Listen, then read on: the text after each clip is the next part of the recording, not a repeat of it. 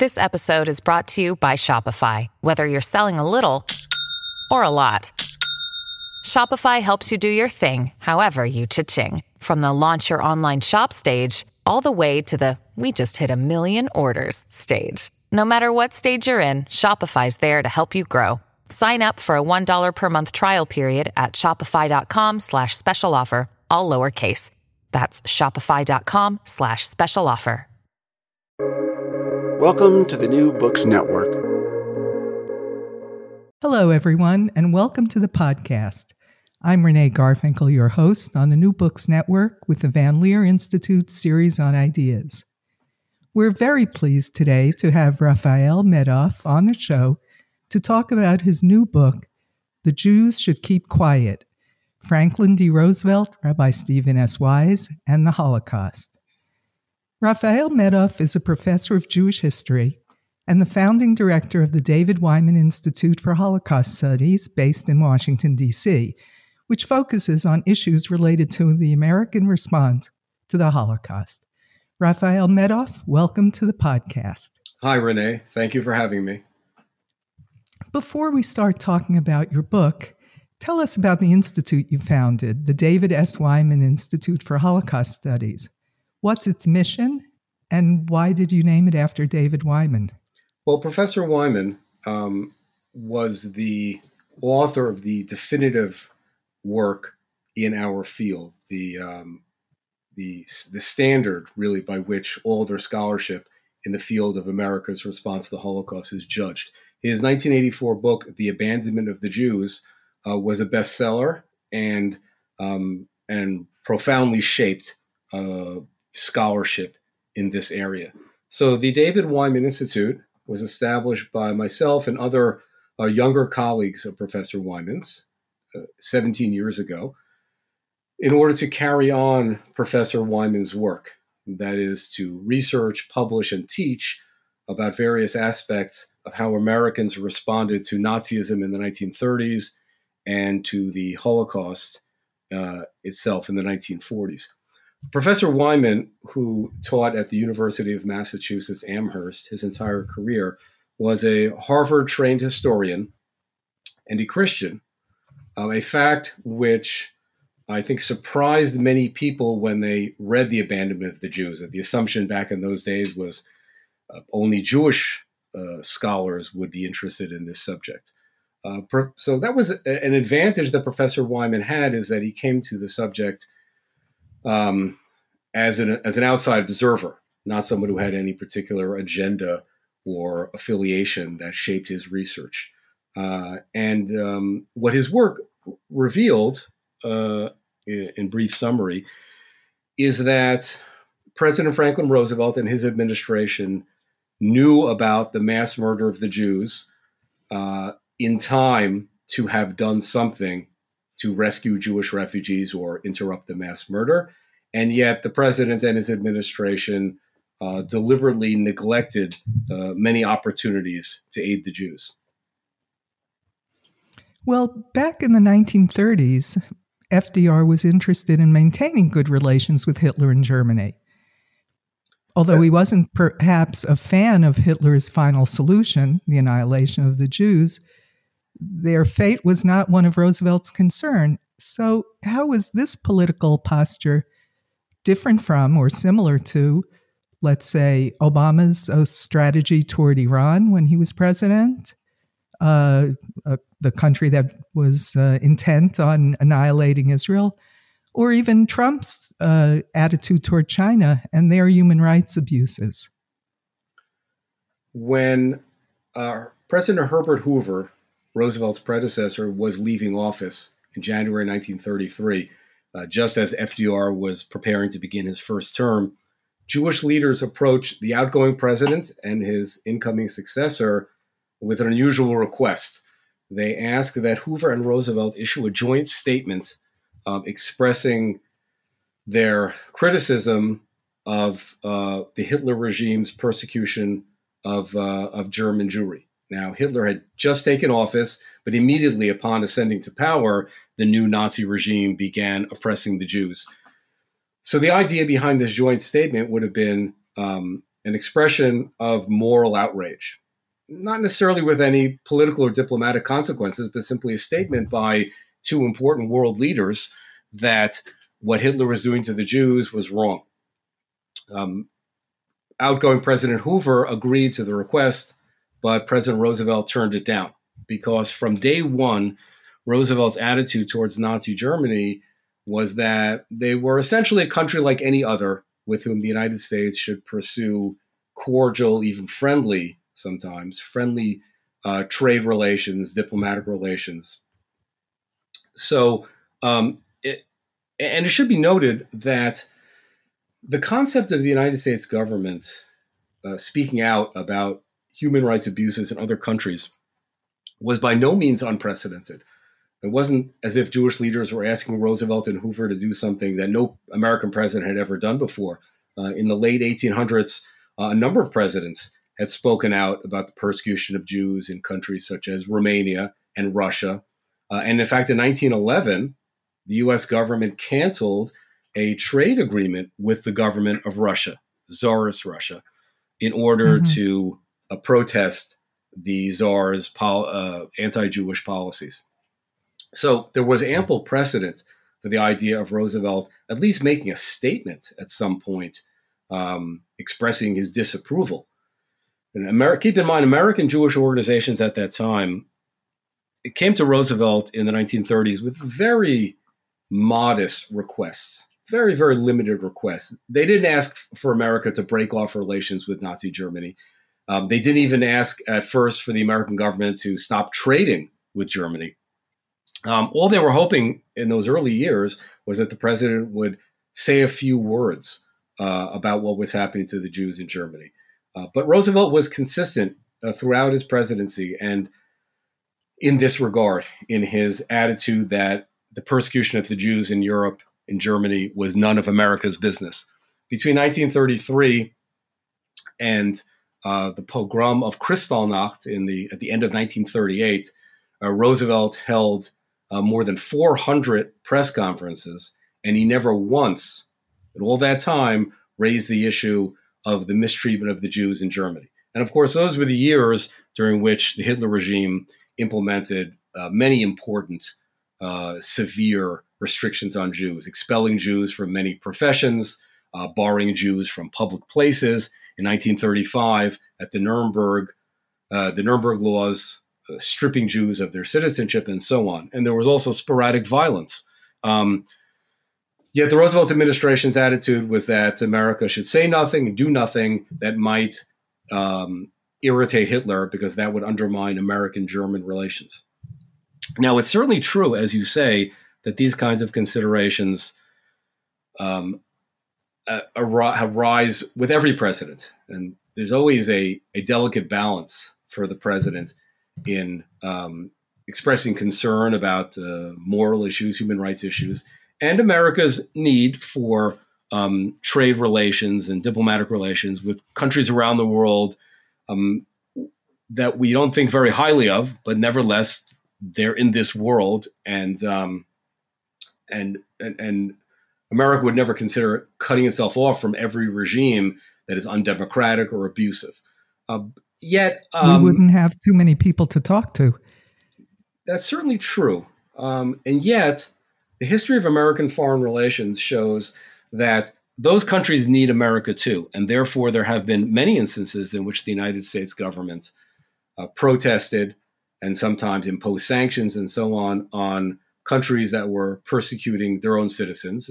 The struggle over Soviet Jewry in the 60s, 70s, and 80s certainly illustrates that, because the Soviet Jewry protest movement, with the help of its supporters in Congress, forced U.S. administration, the Nixon administration, to change its policy toward the Soviet Union because of the Jewish emigration issue, and they were successful in that. So these are considerations that every president has to weigh. But in the case of Roosevelt, two comments. One is, because we remember Roosevelt as the president who valiantly led America out of the Great Depression and to the brink of victory in World War II, only to die tragically in office before the day of victory. Naturally, we remember him as someone who was fighting Hitler.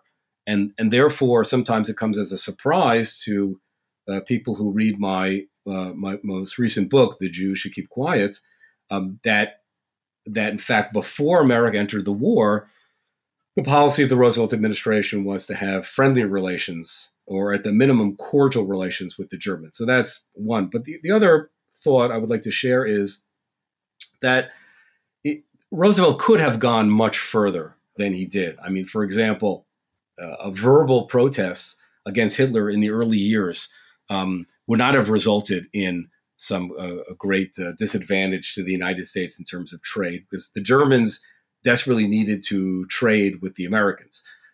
And so I think part of what's disturbing as we look through the historical record is that the Roosevelt administration not only was completely silent with regard to the plight of the Jews in Germany in the 30s, but in some cases it went out of its way to actually help the Germans, for example, in the matter of trade. I describe in the book how the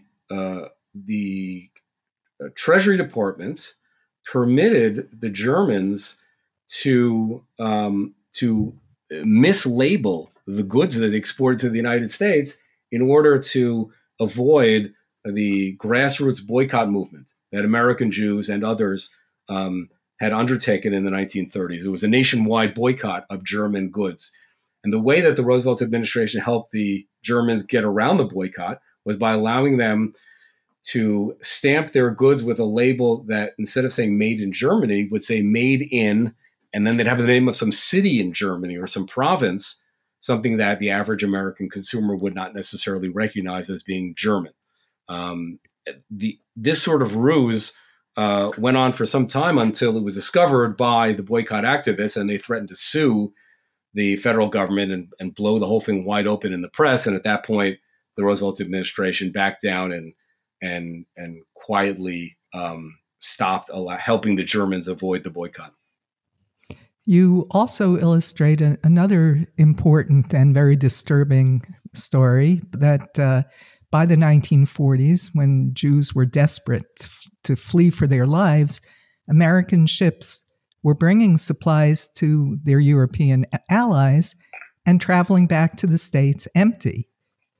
Why didn't they bring back refugees just to save their lives? So now we're speaking of the period of the war and also the period of the mass murder of the Jews. Now, let's keep in mind that the U.S. government and its allies became aware of the Germans' annihilation of European Jewry during early and mid 1942, and by the end of 1942, the Allies had publicly verified that what they call the systematic extermination of millions of Jews was underway. So, the shipping question concerns a period when the U.S. government had already publicly confirmed that what we call the Holocaust was already underway. Jewish organizations put forward a number of proposals to the Roosevelt administration, both to the president himself and to the State Department and presidential advisors.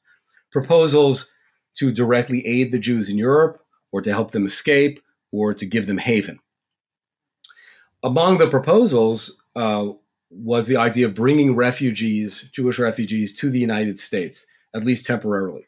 And what the Jewish officials were told when they raised this idea was that there were no ships available to bring refugees. After all, America was in the middle of a war, and you can't expect the United States government to divert ships needed for war for non-military purposes.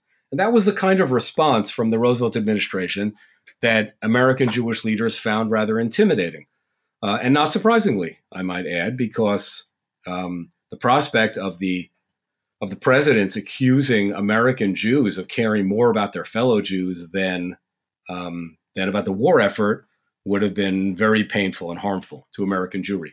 So when they were told this, there were no ships available, Jewish leaders such as Rabbi Stephen S. Wise, who figures prominently in my book, took no for an answer. They felt that they couldn't pursue the issue much further. But what's fascinating about the shipping question as you alluded, was the fact that ships were available, and they were available because the ships that brought American troops and armaments to Europe, they were known as Liberty ships. After soldiers disembarked and the weapons were unloaded from the ships, these ships then returned to the United States empty. In fact, because they were empty, there was a danger of them capsizing, so they had to be loaded down with ballast. In this case, the ballast usually was rubble from English cities that had been bombed by the Germans, the city of Bristol in particular. So this rubble, these chunks of concrete, were loaded onto the ships, and they sailed back to America with large amounts of this debris. And there were some Jewish activists at the time who said out loud, if you're weighing down the ships with chunks of rock, why not just weigh them down with refugees? It would serve the same purpose. Ironically, most of this rubble was taken to a spot just off the coast of the east side of Manhattan, where so much of it was dumped in the bay there that ultimately in 1943, the mayor of New York, Mayor LaGuardia, decided it would be appropriate to honor the people of the city of Bristol, England, who had endured so much. And so they named that little spot Bristol Bay. But there was too much rubble. It was filling up in the water. So they started using those materials to aid in the construction of a highway that was just then being developed on the east side of Manhattan. Ironically, that's what we today is named the FDR Drive. Yeah, that is ironic. And it's terrible to visualize people who were about to be murdered being refused passage and instead trash being put on the ship. It's just a very striking image that you describe. Now, the personality of FDR is really interesting as he emerges in your writing. You quote many people who found him to be a cold and indifferent individual. You quote Truman as calling him the coldest man I ever met. And that is so contrary to his reputation as this warm, open-hearted man who cared for the poor and lifted the country out of depression, as he did, and created many social policies, including Social Security, which is still the one national safety net. How do you understand that? Well, I would be careful about applying one broad label to any president. Typically, every president has a number of sides, and Truman, knowing the president intimately, recognized that coldness, as he referred to it. At the same time, Roosevelt was certainly a charmer. He was well known for his ability to interact smoothly and warmly with anyone who came to him asking for anything. We sometimes call that glad handing. This was typical of his relationship with Rabbi Wise, who was the most prominent American Jewish leader of that era. Wise was welcome at the White House on occasion, and President Roosevelt knew how to make Wise feel important. He would call him by his first name. In fact, it said he called him Stevie.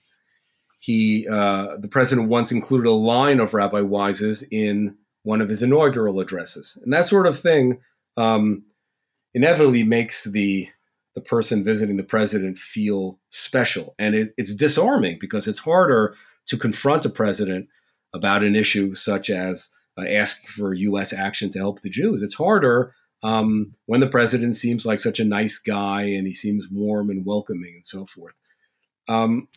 Rabbi Wise was in a unique position. He was simultaneously the head of the American Jewish Congress, the World Jewish Congress, the American Zionist Movement, a rabbinical seminary in New York City, and a synagogue. So he was at the helm of leadership of an array of Jewish institutions and unquestionably had the most access to President Roosevelt of any Jewish leader. But Wise had his weaknesses too, and unfortunately he had a weakness for flattery. And FDR knew how to stroke him so that the president could tell Rabbi Wise, yes, I'll look into that, or sure, we'll do something about that. But then nothing would happen. And if Wise would come back 6 months later and say, hey, whatever happened with that request for those refugees? And the president could say, I don't know, maybe I wonder if it got bottled up by those State Department fellas. I'll look into it. Obviously, I'm paraphrasing, but but that was the essence of the way their relationship worked. Now, Rabbi Wise was, along with almost all American Jews, fervently supportive of President Roosevelt, of his New Deal policies, the social welfare policies to which you just alluded, and a strong supporter of the Democratic Party. And that meant that Wise was in good standing with the Jewish community in the sense that he was in line with how he perceived most American Jews' view of Roosevelt. We know today that something in the range of 85 to 90% of American Jews voted for FDR each of the 4 times that he ran for president.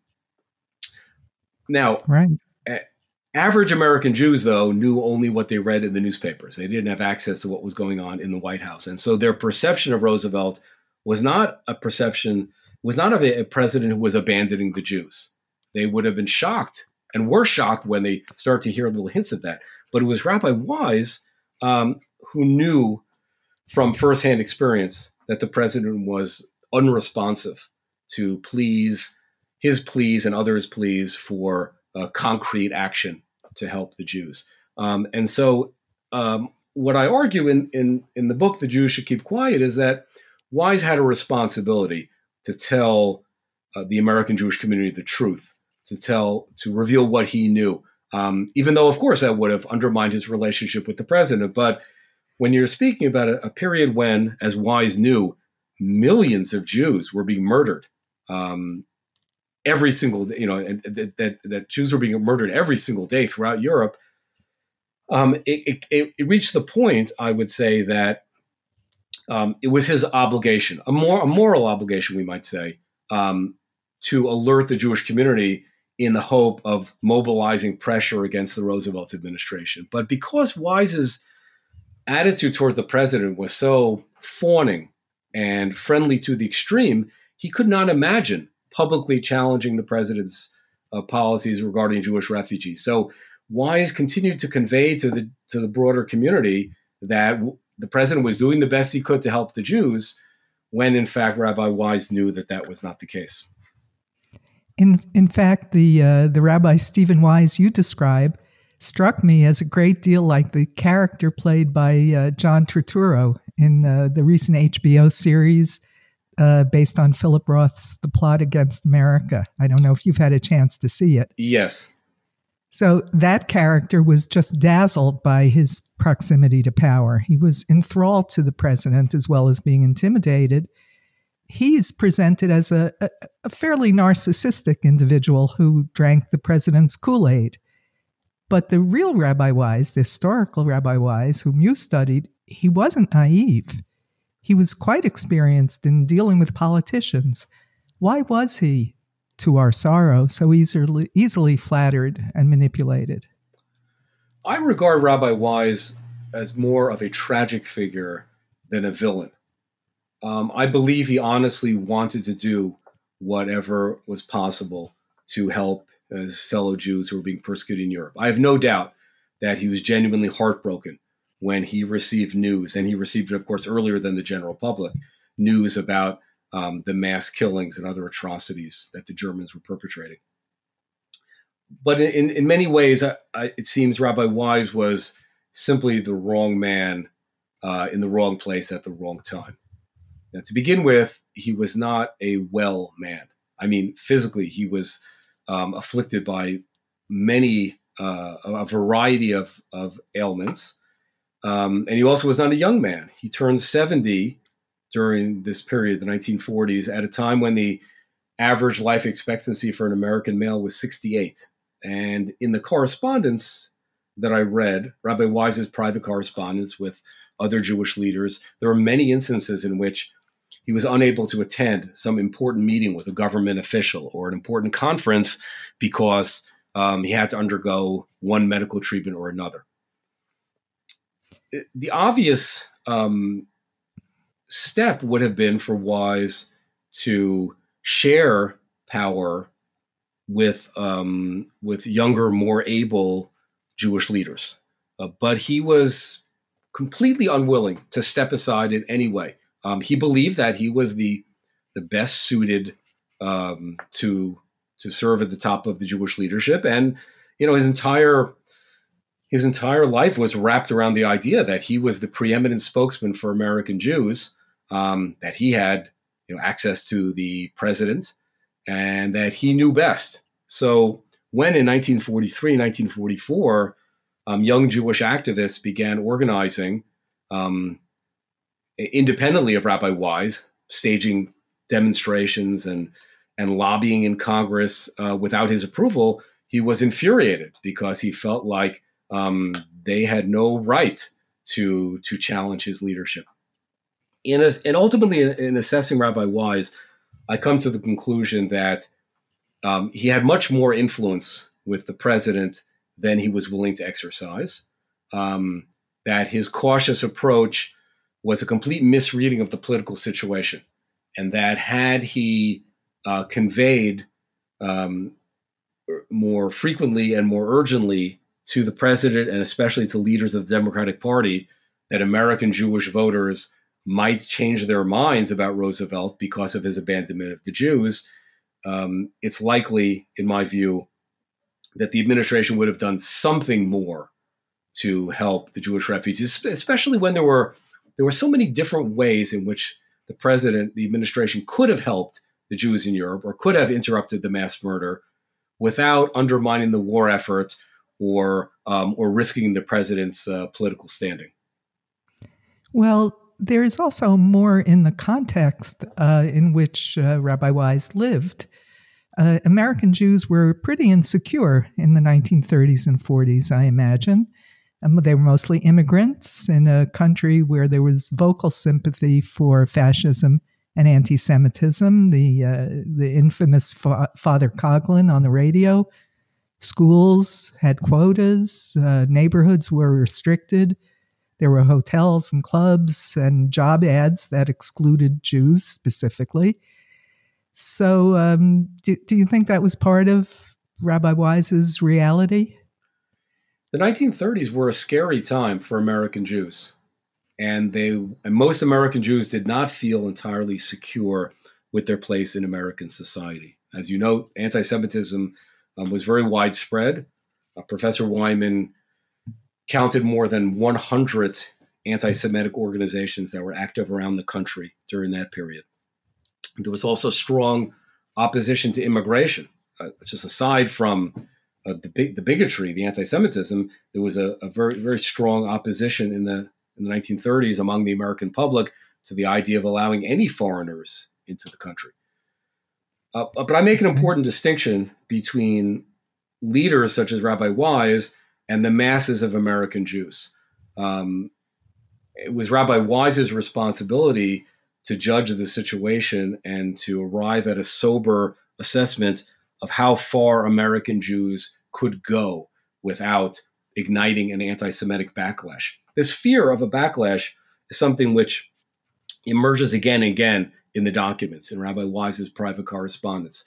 The idea that American Jews were to be too forthright and do the kinds of things that some other American ethnic groups did, like staging public protests, marching to the White House, taking out full-page ads in the newspapers. Those sort of things, Wise was convinced, would result in a massive anti-Semitism. At one point, he suggested it could even lead to pogroms against American Jews.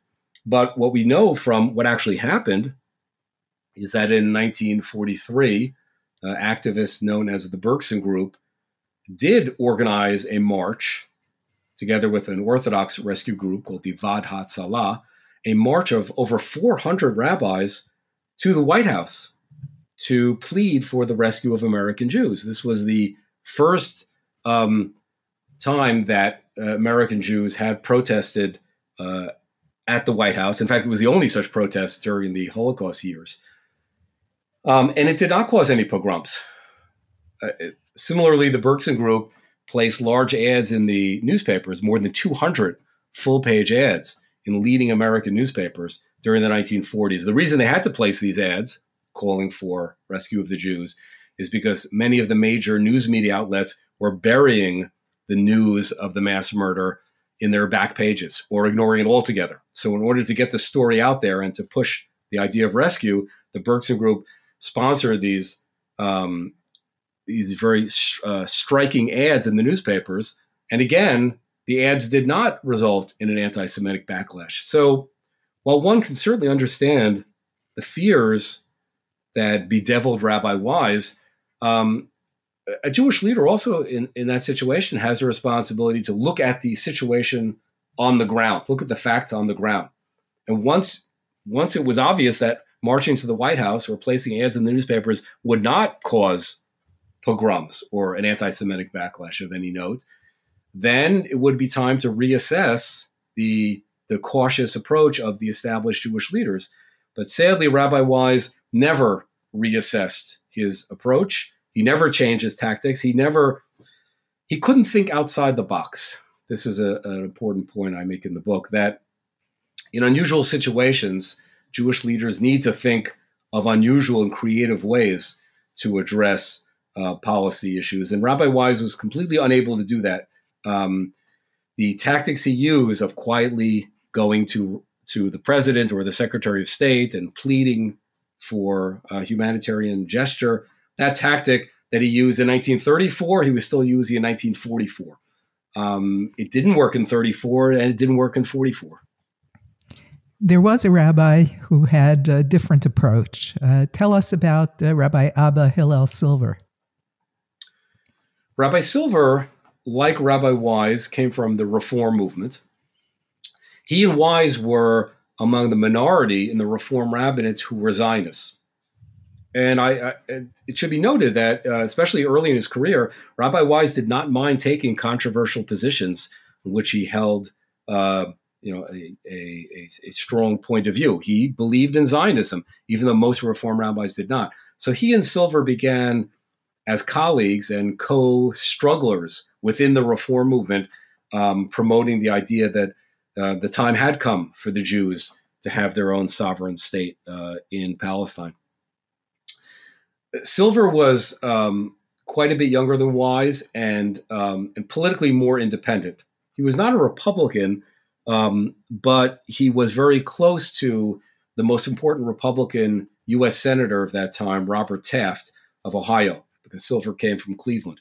That relationship was important because one of the things that Silver realized was that Wise's strategy of being friendly only with the Democrats undermined the ability of American Jews to have political clout. The very concept of effective lobbying in Washington requires a bipartisan approach, having relationships with figures in both parties. But because Wise was so deeply loyal to President Roosevelt and the Democrats, he had virtually no relationships with any Republicans in Congress.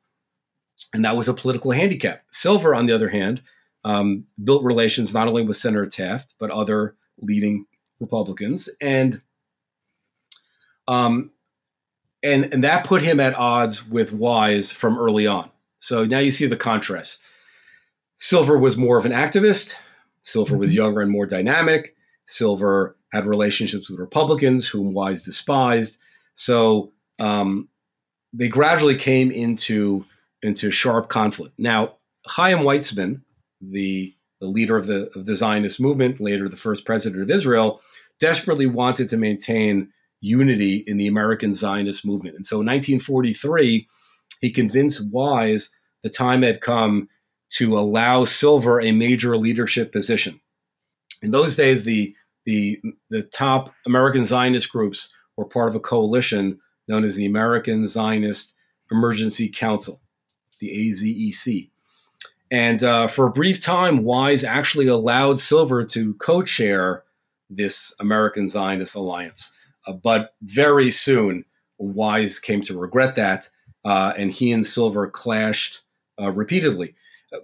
Of course, the bigger picture here is that while Wise and Silver were fighting it out for the leadership of American Zionism, they were expending a lot of time and energy and political resources on a battle that was not directly connected to the more urgent question of rescuing Jews who were being, gassed in Auschwitz at its peak at 15,000 daily. So, in a sense, they were to a certain extent fiddling while Rome was burning. Yeah, we see that a lot in politics, don't we? Now, so you have an FDR who disappointed the American Jewish community, both by not admitting refugees, by not bombing death camps or railroads that were taking victims to be murdered. And he continued to disappoint after the war with regard to the establishment of Israel. How did Rabbi Wise deal with it? During the 1930s, Rabbi Wise, on many occasions, approached President Roosevelt about the need for U.S. support to bring about the creation of a Jewish state. And Wise's requests usually involved asking Roosevelt to pressure the British to allow more Jewish immigration or to facilitate the establishment of a Jewish state in various ways. And Roosevelt was, in general, lukewarm, let's say, to the whole idea. He was much more concerned with the possibility that American support for Zionism would ignite a violent opposition in the Arab world. This is, of course, a familiar theme in American foreign policy. So what Roosevelt would do is he would give Wise a kind of a boilerplate statement of expressing sympathy for the efforts of the Jews to rebuild their homeland, but he would stop short of actually calling for a Jewish state. And the British appreciated that because the British, as you know, were quite opposed to the idea of establishing a Jewish state. And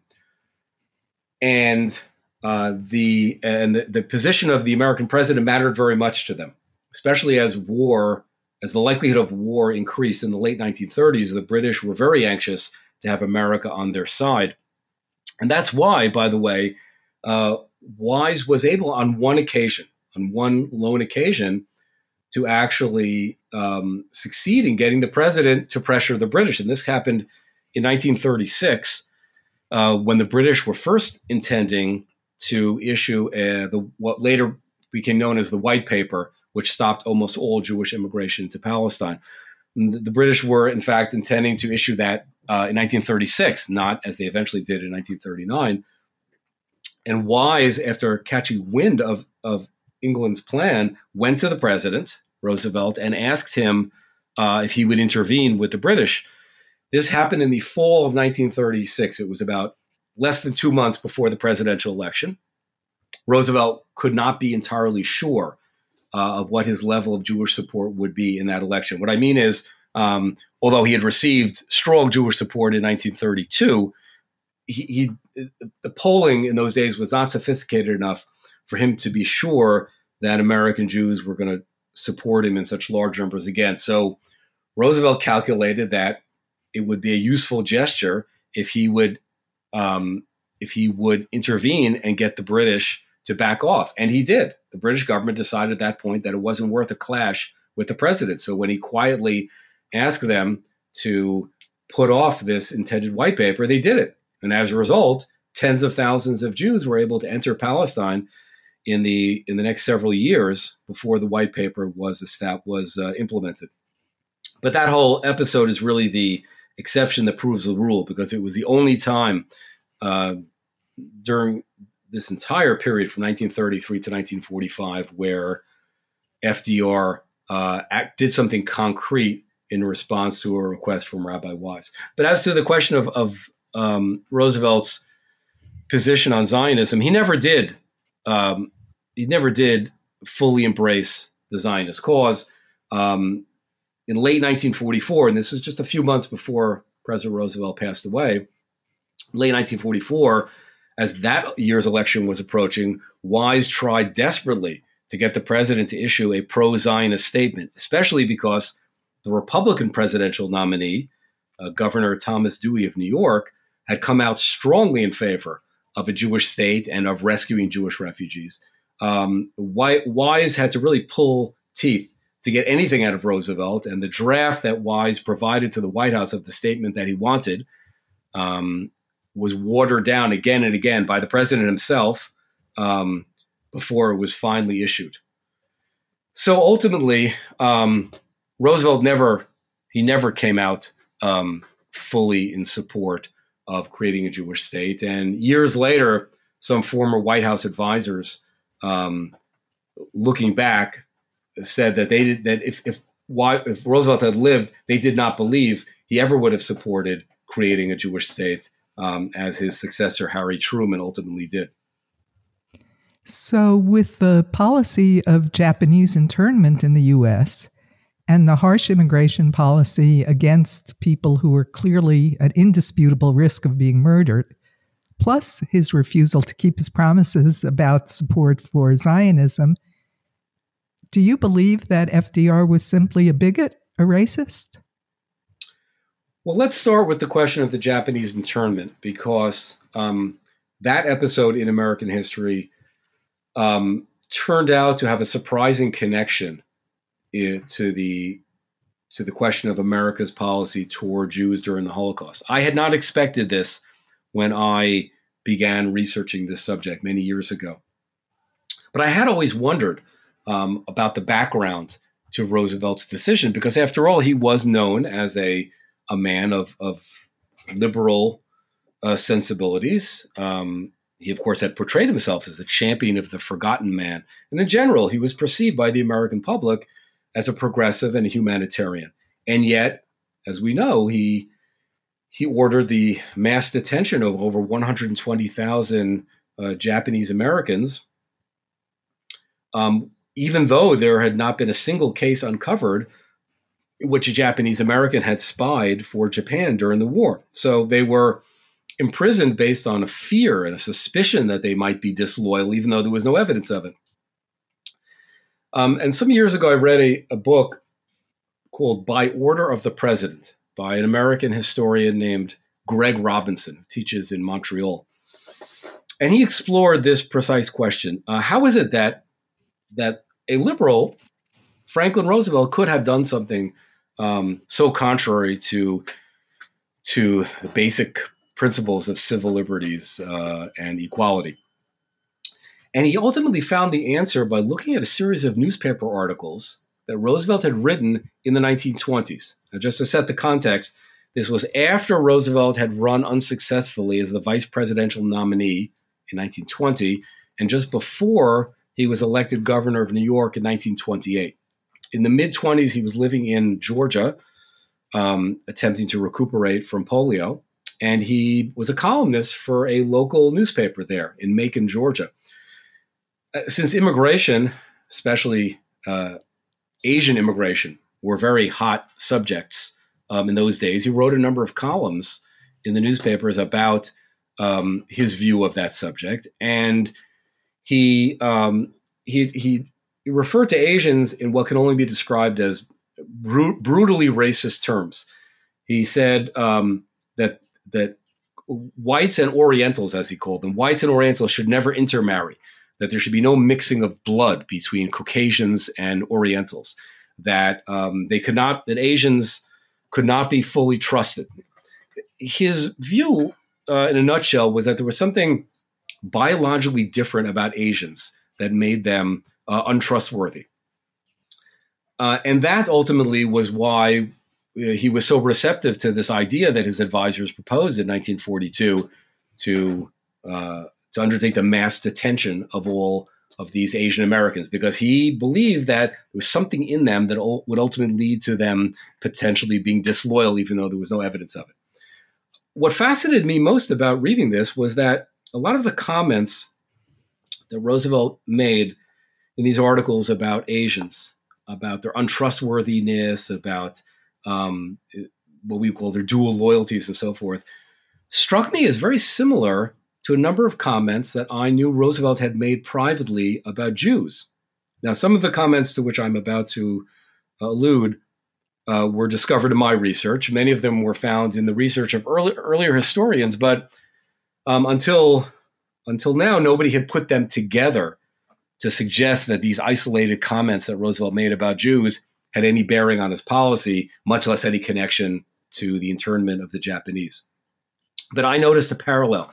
I noticed that when Roosevelt spoke privately about Jews, and when I say spoke privately, what I mean is he didn't keep a diary and he didn't record his Oval Office conversations like Richard Nixon did, for example. But he, in general, Roosevelt did not commit his private thoughts to writing, but he had many private conversations with allies of his, friends of his, in which the other side wrote down, kept a record of what they said. Some of these conversations were with Rabbi Wise. Some were with others like Winston Churchill or congressional allies of the president's. When the subject of the Jews came up, there was a running theme, and that was that Roosevelt feared that if there were too many Jews in any particular profession or any particular part of society, that they could not be trusted, that they would be ultimately, they were not really fully loyal. They were loyal only to their fellow Jews, and that they would try to control or dominate wherever they were. And so in a number of comments, for example, he recommended dispersing Jews around the country, not allowing them to live in one area in any great numbers because they would try to take things over. He boasted about how when he was on the board of governors at Harvard University, he helped implement a quota on the admission of Jewish students because he didn't want too many Jews on campus. And in other comments, he talked about not allowing too many Jews into various professions. The issue of dispersal, though, is particularly interesting because the phrase he used was, we have to spread them out thin around the country. And remarkably, he said this on one occasion on which he said this was at a White House luncheon in a private conversation with Winston Churchill in 1943. Just a year later, I found that at a press conference Roosevelt gave, in which a reporter asked him, what is going to happen to these Japanese Americans when the war ends and the detention camps are closed down? And Roosevelt began talking about spreading them thin around the country. And the language that he used about spreading the Japanese out thin was almost identical to that he used when referring to the Jews. Now, if a president was found to have made one offhand comment about Jews, you can't, as a historian, you can't build any case on that. You can't derive from that any conclusion about his overall attitudes. But what happens when you find 5 or 10, or in the case of Roosevelt, 15 separate derogatory comments about Jews made over a period of many years in the 30s and 40s, comments made to friendly people, comments that were not intended for publication. They were made to friends of his who had no intention of publicizing them. Then you have to conclude that these numerous remarks reflect an attitude. And when that attitude mirrors that of how he looked at and treated another ethnic minority, well, then you begin to realize that there's an important connection. And that's the connection that I described in detail in The Jews Should Keep Quiet. Because my conclusion is that ultimately the reason that Roosevelt would not allow the immigration quotas to be filled, and the reason that they would not allow ships that were empty to carry Jewish refugees, and the reason they would not take any actions in Europe to interrupt the mass murder, all ultimately trace back to an attitude that Roosevelt did not want to have too many Jews in America. His vision of America was one that would be overwhelmingly white, Anglo-Saxon, Protestant, and there was not room there for any significant number of Jews, especially Jewish refugees coming from other countries with their foreign mannerisms and foreign beliefs, which he believed would be very hard to get them to discard. And this idea of dispersing them around the country was, he said, in order to try to hasten their Americanization so they would stop being so different. But ultimately, he felt that there was something in Jews, like there was something in Japanese, that was different, and that therefore ultimately made them undesirable in any large numbers or in any one city or in any one profession or one college campus. With your expertise and perspective on Holocaust history and the U.S. response, how do you understand the troubling growth of anti-Semitism and anti-Israel politics in today's America? From neo-Nazis marching in Charlottesville to anti-Zionism on college campuses to Barry Weiss, the New York Times columnist, being hounded out of her job. There's no doubt that there is a lot of anti-Semitism in the United States currently. The question that's very hard to measure is how much is there and how much more is there than in previous years. I say that because the ways that we have for measuring anti-Semitism are far from exact. For example, you can take a public opinion poll. You could ask people whether they agree that Jews are greedy or Jews are untrustworthy. And it's hard to know if the people answering the question are telling the truth. Now, when these polls were taken in the 1930s, they showed alarming numbers of Americans who expressed prejudice against Jews. In those days, prejudice was not regarded with the same general societal disapproval that it is today. So I think people were a little more frank in answering those polls. But probably even those days, there were some people who perceived that to admit to bigotry was not acceptable in American society. And today it is certainly completely unacceptable. So you can't really rely on those kinds of polls. In terms of measuring anti-Semitic incidents, the problem there is that agencies which try to calculate the number of instances of anti-Semitism, let's say like the Anti-Defamation League, they're relying to a large extent on incidents that are reported to them or reported publicly. But again, there are a lot of unreported instances.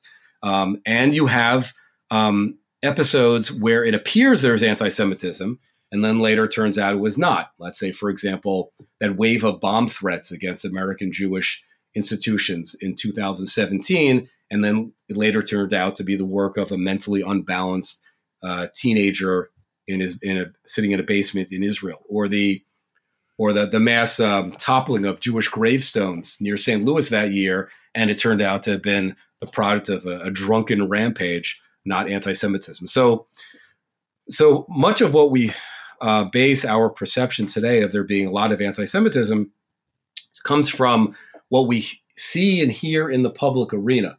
And it feels to me, as it feels to most American Jews, like things are worse, that anti-Semitism is more widespread. And yet at the same time, it's also true that in general, society disapproves of anti-Semitism much more seriously than it ever has. So in a way, what I'm really saying is that anti-Semitism today is the same kind of paradox it's always been. There's a lot of it out there. You kind of know it when you see it. Sometimes it comes from the right and sometimes it comes from the left. Sometimes it comes from unexpected places. Sometimes it's the result of ignorance. Sometimes it's malice. The process, I think, of making any society more enlightened and progressive and tolerant is a very gradual process. It involves education and interaction and a president who sets a tone and other public figures who set a tone for what's acceptable and what's not acceptable. But it won't happen overnight. It has not happened. But overall, I would say American society is far more tolerant, far more accepting, not only of Jews, but of all races than it was in the past. And that can be measured through what we see in the popular culture and elsewhere. And that's important. So I do feel that in broad strokes, society has made a great deal of progress. And yet bigotry remains a problem. Anti-Semitism remains a problem. For Jewish leaders, though, I think we have there's a certain parallel here. Jewish leaders who base their decisions on fear of arousing anti-Semitism ultimately are painting themselves into the same kind of corner that Rabbi Wise did in the 1940s, which is of assuming the worst and expecting that there could be pogroms, when in fact the majority of Americans then and now are not bigots. They're not anti-Semites. And as much as we're concerned today about the rise of anti-Semitism, I don't think anybody could credibly argue that American Jews today would be in danger of an anti-Semitic backlash of pogroms were they to forcefully protest some issue of their concern. And the proof, of course, is that American Jews do forcefully protest.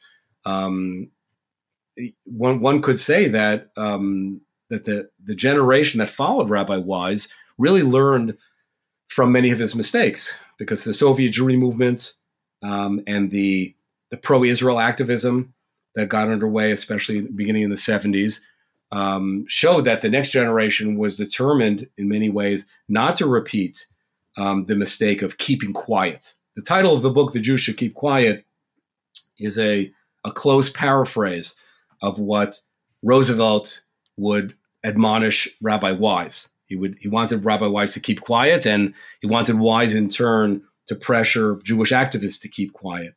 But that whole approach of keeping quiet ultimately is discredited by historical events. We see that Jewish leaders who kept quiet in the 40s ultimately failed to exercise influence to persuade leaders like Roosevelt to do something for the Jews. And those who spoke out, like the Berkson Group and others, had an impact. And similarly today, quiet diplomacy ultimately does not have the power of public protest, although quiet diplomacy combined with public protest often can have a positive result. Raphael, you've given us a lot to think about. Before I let you go, please tell us what you're working on now. My next book is a biography of the late Rabbi Herschel Schachter. He was the American Army chaplain who was present at the liberation of Buchenwald and then stayed in Buchenwald for several months after that to assist the survivors. It's a remarkable story because it's not just a story of one man, but it reveals a lot about how the Holocaust impacted American Jews in the years to follow. Rabbi Schachter went on to become the first Orthodox rabbi to be head of the Conference of Presidents of Major American Jewish Organizations.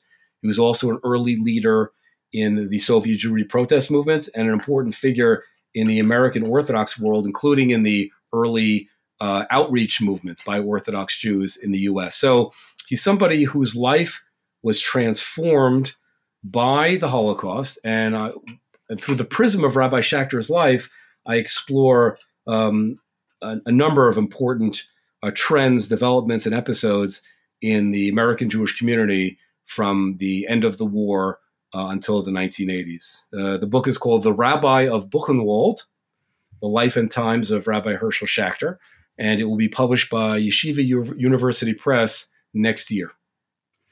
Well, it sounds really interesting, and I'll look forward to reading it when it comes out. Thank you, Raphael, for your important work and for being on the show today. Thanks very much. Nice speaking with you. And thanks to our researcher, Bela Pasikoff. Take care. Stay safe. Bye-bye.